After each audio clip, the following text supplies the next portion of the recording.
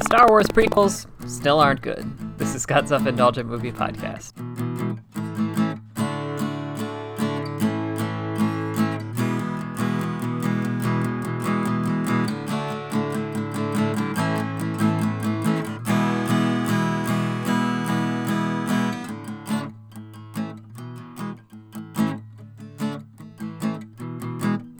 Hello, movie friends. Welcome to Scott's Self-Indulgent Movie Podcast. I am Scott, and today I am talking about the Star Wars prequels, and this is a recorded version of a long-form kind of breakdown of the prequels that I did shortly after I saw Rise of Skywalker and detailed why I didn't like it, and I kind of walked myself into talking about the prequels because, yeah, there's a lot of I think there's a lot of problems with them, and problems that people just try to gloss over or, like, I don't know, they started to use the prequels as critiques in favor of The Rise of Skywalker or against The Last Jedi, so it was all very strange.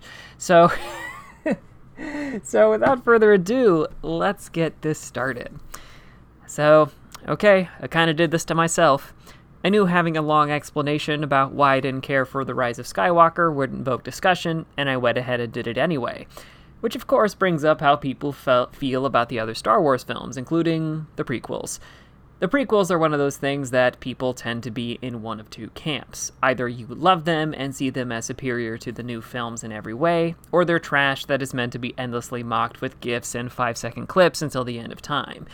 But I realize that I've never expressed my feelings about the prequel trilogy fully, so now's as good a time as any to dive in an explanation about why these movies didn't work for me. So let's do some house cleaning.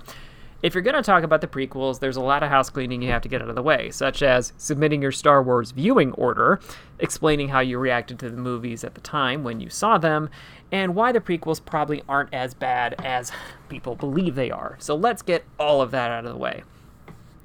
I've seen the Star Wars movies in the order that they came out. I saw the original films well before I saw the prequels, and saw each of the prequels in the theater. I've seen all of the new films in the order they came out as well. So how did I react at the time? Young Scott, and to some extent current Scott, enjoys upbeat things, which meant he loved Star Wars Return of the Jedi and had fun with the first two prequel films at the time. Empire and Revenge of the Sith were too sad, so young Scott didn't care for them. My feelings have evolved over time as I've rewatched each film, hence why the darker Last Jedi might be my favorite film in the series. So let's dig into the initial reaction to the prequels. The prequel trilogy came out at the best and worst time for a beloved franchise. It came out at a time when home video was common and evolving from VHS to DVD. This meant an entire generation of fans grew up watching and rewatching every bit of these movies, ingesting lore or reading up on the expanded universe, and playing video games based on these movies. It meant you could have 13-year-old diehard fans who grew up watching all three original films but never saw one in a theater before.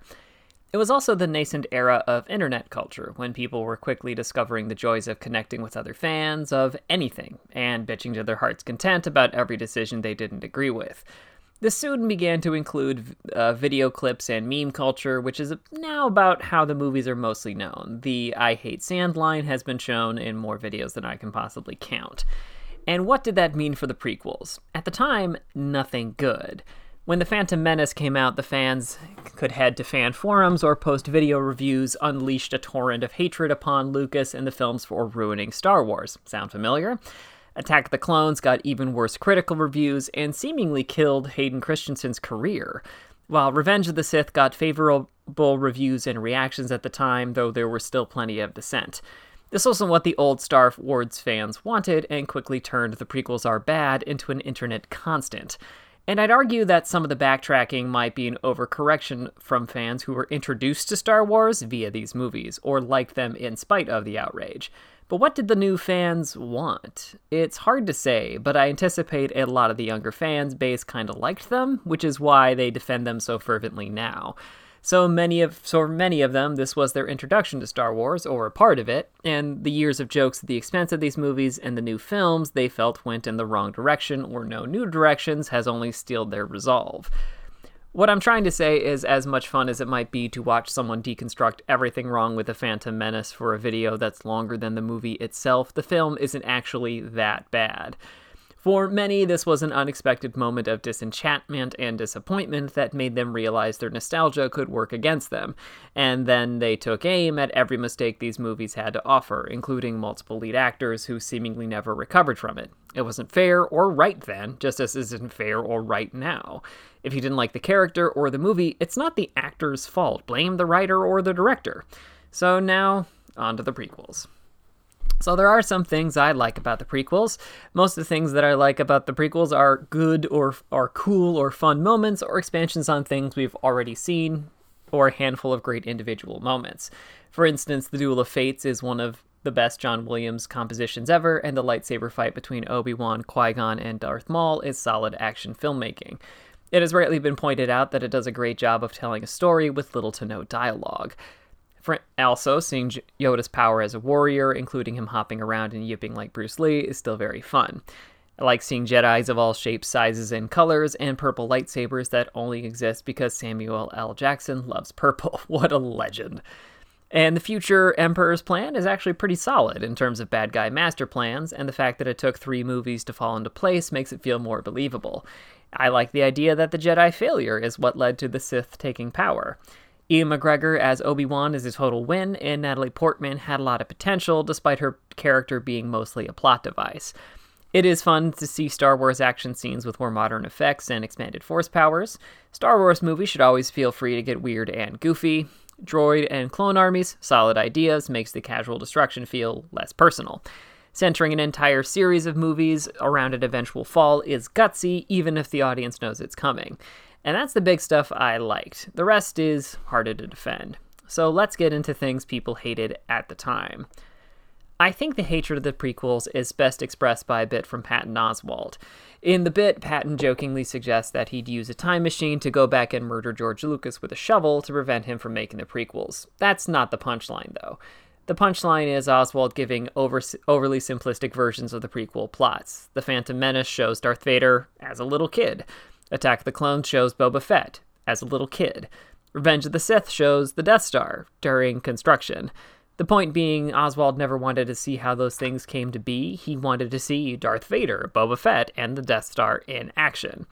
The prequels are, for the most part, fill-in-the-blanks movies about what the Clone Wars were, about where Anakin came from, how the Emperor gained power, and how Luke and Leia ended up apart, and so on.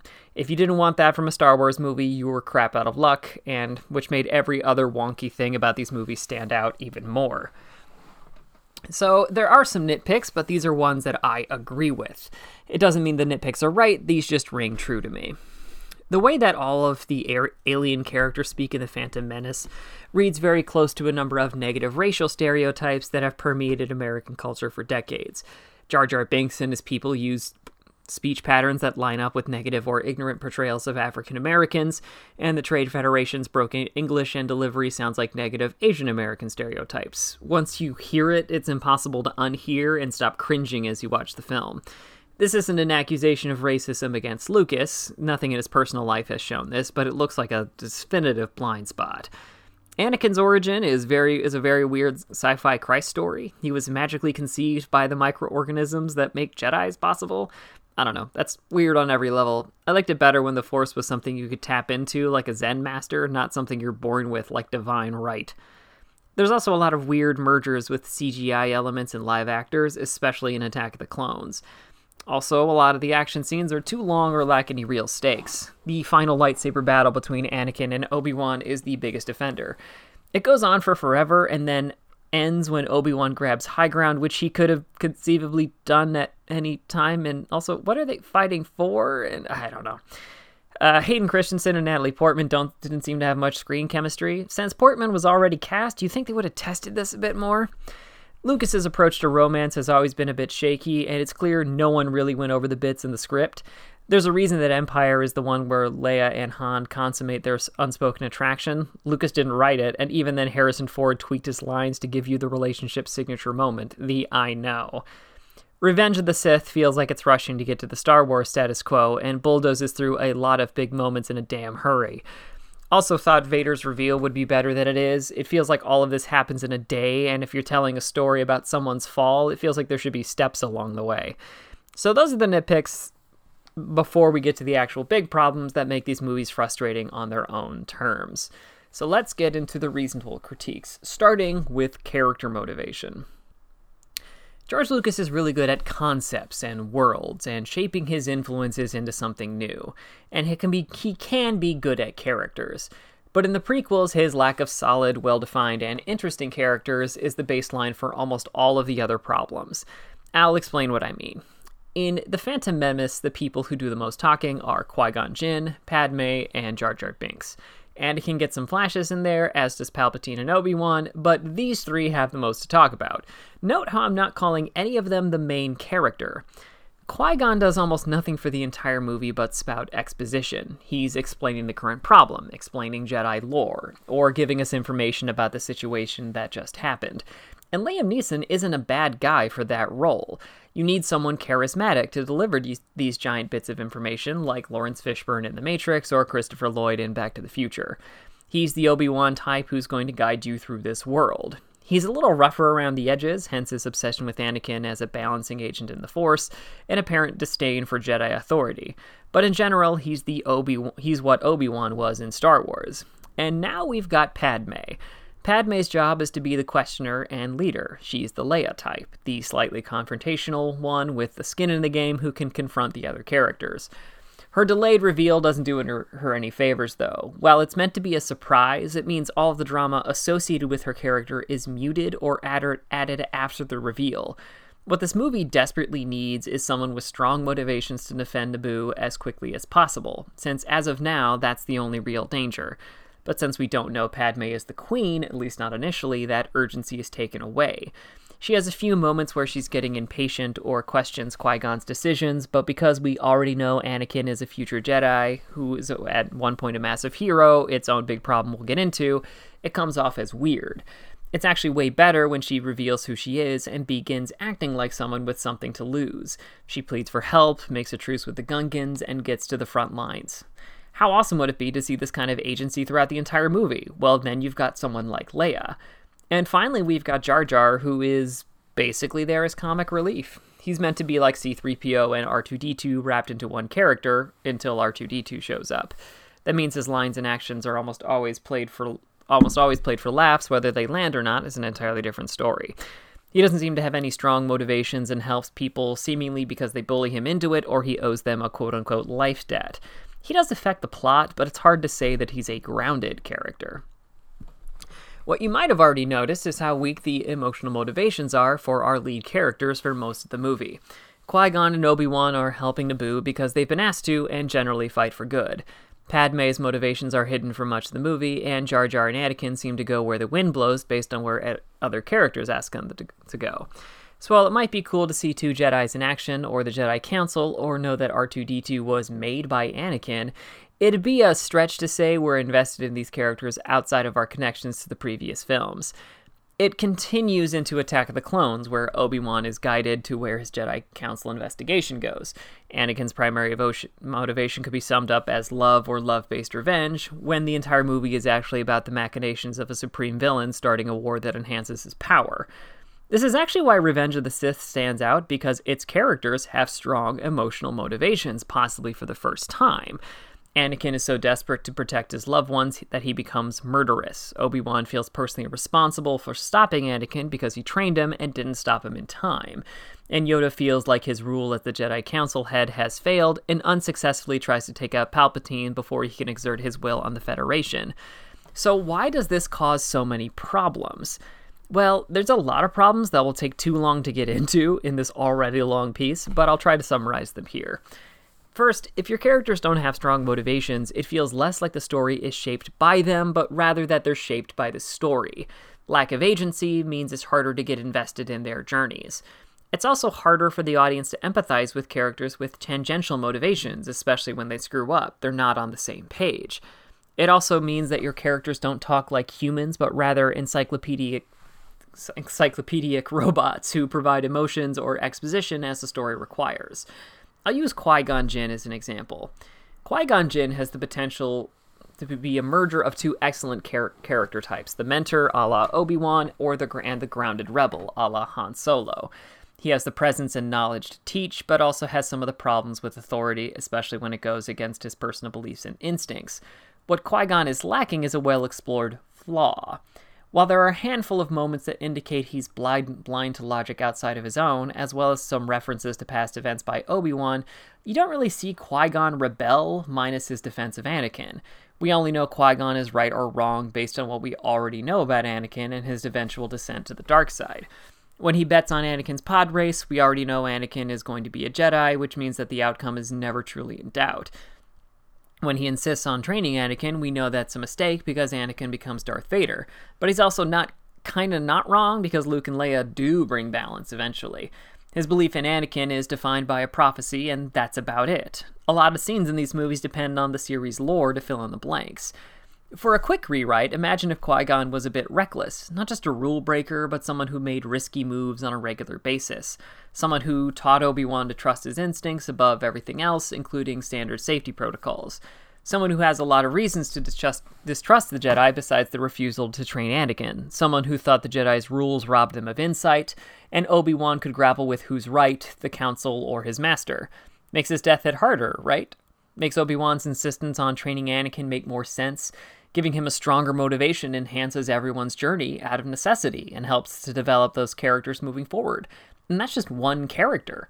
Character progression is another giant problem in these movies. So let's get to part 2, which is character progression. If you're going to have a trilogy of films, you want your existing characters to progress and evolve over the course of said films. If your heroes either stay in place or seemingly change overnight, that doesn't make a lot of sense and gets boring really fast. That's why Han Solo goes from non-believer to rebel general over the course of 3 films, just as Luke goes from fresh-faced newbie to seasoned Jedi Master, and Leia's motivations evolve from societal to personal and romantic, and even touches into the Force by her end. Though mostly she's the same because her persona was near perfect from the jump. Anyways, what these movies lack are characters who really grow and change over the course of the trilogy. Obi-Wan is reserved and well-meaning the entire time. Palpatine is plotting before his lightning-fueled reveals. And Padme is conflicted about Anakin's apparent dual-natured, but committed to him. And it's not great that that's her defining characteristic. And if your character doesn't evolve much outside the baseline missions and relationships, you're running into the same emotional investment problem we talked about earlier. Anakin is the lone exception to this, since he goes from whimsical little boy to Darth Vader in the course of 3 movies, but that has its own problems. The desire to protect the people he loves at any cost makes sense, but every step in that direction feels like a switch that's been flipped. He loves Padme because he's always loved her, and Padme somehow bonds with him while he's protecting her. His mom dies because he needs to feel loss and show the first sign of the murderous rage that'll get him into Vader territory later. He's haunted by visions of Padme in pain in Revenge of the Sith because he needs to be afraid she'll die, when Padme has always come out the other side of danger, including 2 massive war battles. What this trilogy really needed was for Anakin to become disillusioned with the Jedi way. The pieces are all there. Why shouldn't he be able to feel anger at the loss of his mother or joy from his love with Padme? How can the Jedi be effective protectors if they fail to understand complex emotions and motivations of this galaxy's beings? Maybe the Jedi's refusal to address the dark side makes them blind to someone like Palpatine. You've got a lot of reasons to reject the Jedi way of life. Instead, what these films do is frame Anakin's turn as a misguided choice between 2 options. Either you go full dark side or you lose your loved ones, a choice we already know is false. Imagine how much more effective it would be if Padme was nearly killed because someone the Jedi allowed to live came back. It's a small change that would make Anakin's turn feel like a payoff years in the making versus the next plot point on the journey to Vader. And now we've run into this trilogy's biggest problem: themes. I talk a lot about intent versus what's on screen in these write-ups, the point being that it takes a lot of good filmmaking to translate a good theme or idea from the page onto the screen, including what you write, what you shoot, what you cut, and how everything is performed. Even in very flawed movies, you can see what idea the filmmaker is trying to convey and analyze where their delivery slipped up. I bring this up because I think a lot of people have projected different meanings onto these movies than what's on screen. If I had to sum up the themes of this trilogy, it would be that emotions are bad, and so is hubris, which is an emotion that clouds your judgment. I've honestly tried to think of another message that I can glean from these movies, but that's it. So why did I come to that conclusion? Because intentional or not, every failure by the Jedi or Anakin in this trilogy can be boiled down to emotions leading to bad decisions. When Anakin is first brought before the Jedi Council, Yoda and company decide he can't be trained because he's too fearful. As Yoda says, fear leads to anger, anger leads to hate, hate leads to suffering. And the next two movies prove them right. The Council bends their rules because Qui-Gon is murdered by Darth Maul and decide to let Obi-Wan honor his master's dying wish to fulfill the prophecy. And the next two movies prove that this emotional choice was wrong. In Attack of the Clones, Anakin is so overwhelmed by the love for his mother that he leaves his duty and commits a massacre and breaks Jedi rules by marrying Padme. He's also so overconfident in his abilities that he goes rogue in a fight with Count Dooku and has to be bailed out by Yoda. In Revenge of the Sith, Anakin is so fearful of losing Padme that he agrees to more massacring and becomes Darth Vader. He then attacks his wife because these emotions have poisoned his mind and he believes his nothing but loyal wife is trying to betray him. He's also so overconfident in his abilities that he attempts to take a superior position from Obi-Wan and nearly loses his life. Based on what happens in these movies, emotions lead to bad decisions. Every time Anakin makes an emotional decision, it has a dire consequence for himself or the galaxy. The Jedi Council pegged him right from the beginning. In fact, he was so afraid of losing someone that he was easily manipulated by Palpatine and became so out of control that he caused Padme's death. Now, I've heard people say that the movies are actually about the Jedi's failure to address emotions, so they're good actually. And I just don't see the evidence on screen. The Jedi are portrayed as gullible and clueless, but not as a restrictive force that led to their own downfall. Every scene where Anakin demonstrates a strong emotion, however, is either played as ominous or villainous, including freaky eye acting from Hayden Christensen, low-angle shots, and music stings from John Williams. This even happens during Anakin and Padme's wedding ceremony, where the camera lingers on his robot hand, showing how he's already drifting into inhuman territory. You also have to consider that the character Anakin is contrasted with in these films, Obi-Wan. Obi-Wan is Anakin's mentor in the second and third movies, and the one who's constantly telling Anakin to avoid giving into his emotions, be they pride, anger, what have you. Their relationship is played as a conflict of ideals. Obi-Wan is a representative of the Jedi's emotional restraint, and Anakin is basically a teenager who doesn't want to clean his room and thinks he's king shit because he was prophesized to be a savior. Ideally, these conflicting ideals would be a search for middle ground between their two approaches, which would validate Anakin's concerns. In a we need to find middle ground story, Obi-Wan and Anakin would both bend a bit, learn a bit, and find middle ground. Obi-Wan starts to trust Anakin's risky plays, and Anakin realizes why restraint is important, but there's none of that. Obi-Wan's straight-laced approach is always right, and Anakin always pays a heavy toll when he doesn't listen. The first fight with Count Dooku is my go-to example. Before Obi-Wan and Anakin engage Dooku, Obi-Wan makes a distinctive point of telling Anakin that Dooku is stronger than they are, and they need to work together in a coordinated and calm manner to take it out. Unfortunately, Anakin is easy to goad, and he goes full Leroy Jenkins, charging in like an idiot hopped up on his own hype, and Dooku is able to easily incapacitate them both. By all accounts, Anakin should stand down and let go once Obi-Wan is down, but his pride and anger get the better of him, and he attempts to take down Dooku with two lightsabers, and loses a hand for his trouble. The only reason Anakin and Obi-Wan aren't killed is because Yoda comes in to save the day. And considering the first guy in the series who didn't listen to Obi-Wan and went in for a blind emotional fury charge also lost a hand in the process, needed last-second bailout from an ally, and also went by the name Skywalker, the movie's pretty clear. Listen to Obi-Wan. He is right. Keep those emotions in check. What makes this extra frustrating is that Anakin is played as a teenager in performance, writing, and abilities. It makes perfect sense that an emotional adolescent like Anakin would have volatile spikes in emotion that needed to be dealt with and processed in healthy ways that would lead to something peaceful. But these movies seem to say, nope, that's wrong, little Johnny. If you don't get that in check, it could destroy the world. And finally, we get to weaponizing nostalgia. A common defense I hear of the prequels is that they're well-intentioned, which is a loaded statement, to say the least. I've mostly seen this argument as a dig against the new trilogy, which implies that said films have bad intentions, which in and of itself seems to be a roundabout way of saying these are soulless corporate movies that rely entirely on nostalgia, versus Lucas's earnest attempts to expand and explain the world he created. And yes, J.J. Abrams has a bad habit of leaning on nostalgia for big moments. But I think these folks are missing something about the prequels. They weaponize nostalgia in a different way. One of the big reasons the prequels frustrate me is that they weaponize and seemingly ignore their inherent dramatic irony. What the audience knows, something on the characters on screen don't, depending on the needs of the scene.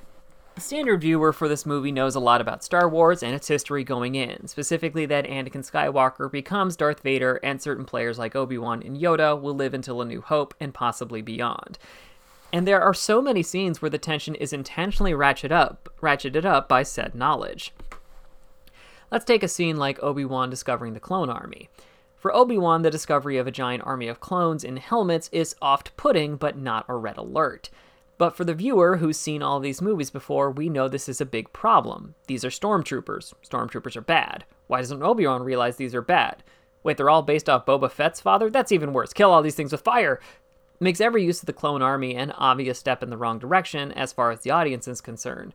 And yes, it is freaky in any other movie to discover a giant army that nobody ordered, like a rogue military to McDonald's, and them being stormtroopers could be a great twist of the knife. But we know they're stormtroopers the second we see them, which is why we immediately know they're bad. It's a subtle difference, but it changes the impact. A lot of these movies' biggest moments only land the way they do because we know how things turn out, which stinks because it also means that scenes that don't need it to raise the stakes are undercut because of what we know. We know Obi-Wan can't die in a fight, so even when his back is against the wall during his Darth Maul fight, we're mostly wondering how he gets out of it, not about him surviving. I don't think any of these scenes are flawed by themselves. One of the reasons the Darth Maul fight is so great is because it allows Obi-Wan to officially come into his own as a Jedi and provides an emotional reason for him to train Anakin, because a new character, Qui-Gon Jinn, was killed. And I think the Clone Wars cartoons, admittedly I've seen little, figured out a fix for this. While the characters we know are present, a lot of the plot hinges on new characters who may or may not make it out of the conflict alive. So while we can be rest assured that Obi-Wan, Yoda, and Mace Windu will at least make it to the Revenge of the Sith time, other characters like Ahsoka Tano and revitalized Darth Maul are up in the air. It adds an unpredictable element to a story with a lot of predetermined fates. The show also does a great job at less heavy-handed foreshadowing. In the show, Anakin is shown to go outside the chain of command to do what he thinks is right and defend the people he cares about, and go dark every now and then. Not a semi-provoked massacre, more like a fight where he behaves more violently than necessary to win and seems to give in to his baser impulses. It's a less blunt instrument than the murder of an entire colony of women and children included. As much as I've critiqued these movies and will to anyone who holds them as a shining beacon of what a Star Wars film should be, the bones of a great trilogy are there. But these movies' Achilles' heel is precisely what the films are afraid of: emotional connection. You need these characters to relate to, who feel flawed and real, that you can see aspects of yourself in. I'll put this another way. Who's your favorite Star Wars character? In the original trilogy, my guy was Luke Skywalker. He's blonde, eager to learn about the mystical force that gives him magic powers, and eager to fight for what's right. I can tell you all the things I like about him. Others go for Leia or Han, or maybe even C-3PO or Chewie, but you've got someone to latch onto. When I think about the prequels, I have no answers. The closest I have is Obi-Wan, because he's nice, kind of funny, a good fighter, and he's played by Ewan McGregor. But he really shouldn't be the only one, because this is Anakin's story, his tragedy, his fall. We should be heartbroken about what could have been. And the fact that anyone seeing themselves as Anakin Skywalker in these movies in a story about his downfall from villain to hero scares the crap out of me speaks volumes. This has been Scott's Self-Indulgent Movie Podcast. Thank you so much for listening. Don't forget to like, share, and subscribe wherever you get your podcasts. And don't forget to join our Facebook group, Scott's Self-Indulgent Movie World, for the latest reviews, discussions, and more. See you next time, everybody, and stay safe.